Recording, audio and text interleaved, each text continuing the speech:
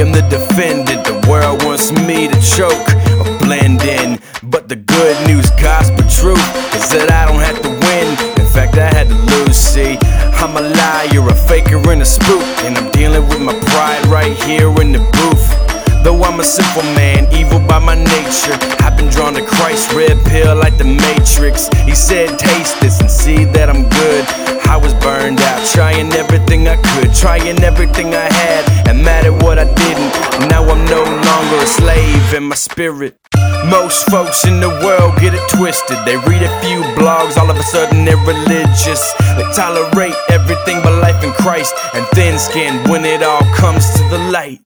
I'm blasting off, headed to the fight, out here in the culture where wrong is right, where the gray lines blur in the name of independence. I'm in court with culture and I am the defendant.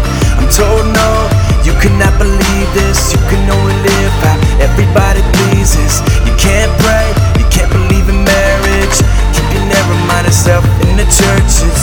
I'm struggling to find a place to share the hard truth and still live in grace, cause it's a problem, and even epidemic.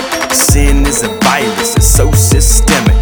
They say to tolerate, and they say to love. They say to just do you, and don't judge. But what if I read the Bible and believe what it says? That we're all sinners and deserve to be dead. What if I believe that fornication is a sin, whether it's having it before marriage or having it with men? You say that I'm a bigot now, I hate breathing fool. That sounds a lot like judging to me. Is it to you?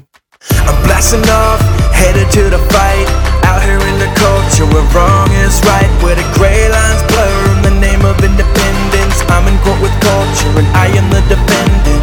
I'm told no, you cannot believe this. You can only live how everybody pleases. You can't pray, you can't believe in marriage.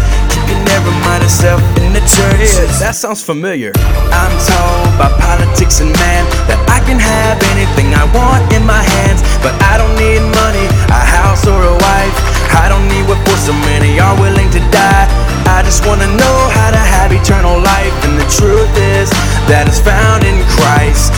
And this world can have all the lies, though I still believe some I'm being sanctified. Man, I cannot be the only one that sees this. People want to be tolerant. Well, tolerance doesn't equal love. And you say you're tolerant, but you don't tolerate intolerance. That's intolerance. The problem is, for those that want to live as they please, is that the Bible is true and God is real. We have to answer for our sin. There's two ways that we can handle it. One, the wide road, the easy road, ignore it. Make up your own legalistic system, which is religion, by the way. Try to reason your way out of it, which never works, because science and math and logical reasoning is simply creation screaming at us, pointing to the design of God, the Creator. And the second way is the narrow way. Jesus Christ, the Son of God, our penal substitutionary atonement. He bore the penalty of our sins so that we can receive His love and mercy and be with Him forever. I've been called narrow-minded before, and I just want to say it.